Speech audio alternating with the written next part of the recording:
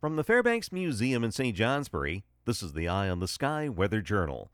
The sun rose this morning at 6:39. It will set late this afternoon at 4:29. Length of the day 9 hours and 50 minutes.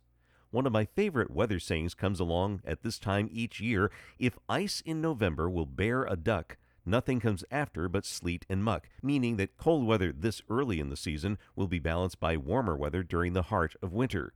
There was plenty of ice on this date in 1991 when the mercury fell to 6 degrees in Westburg, Vermont, and a bitter 4 degrees at First Connecticut Lake, New Hampshire.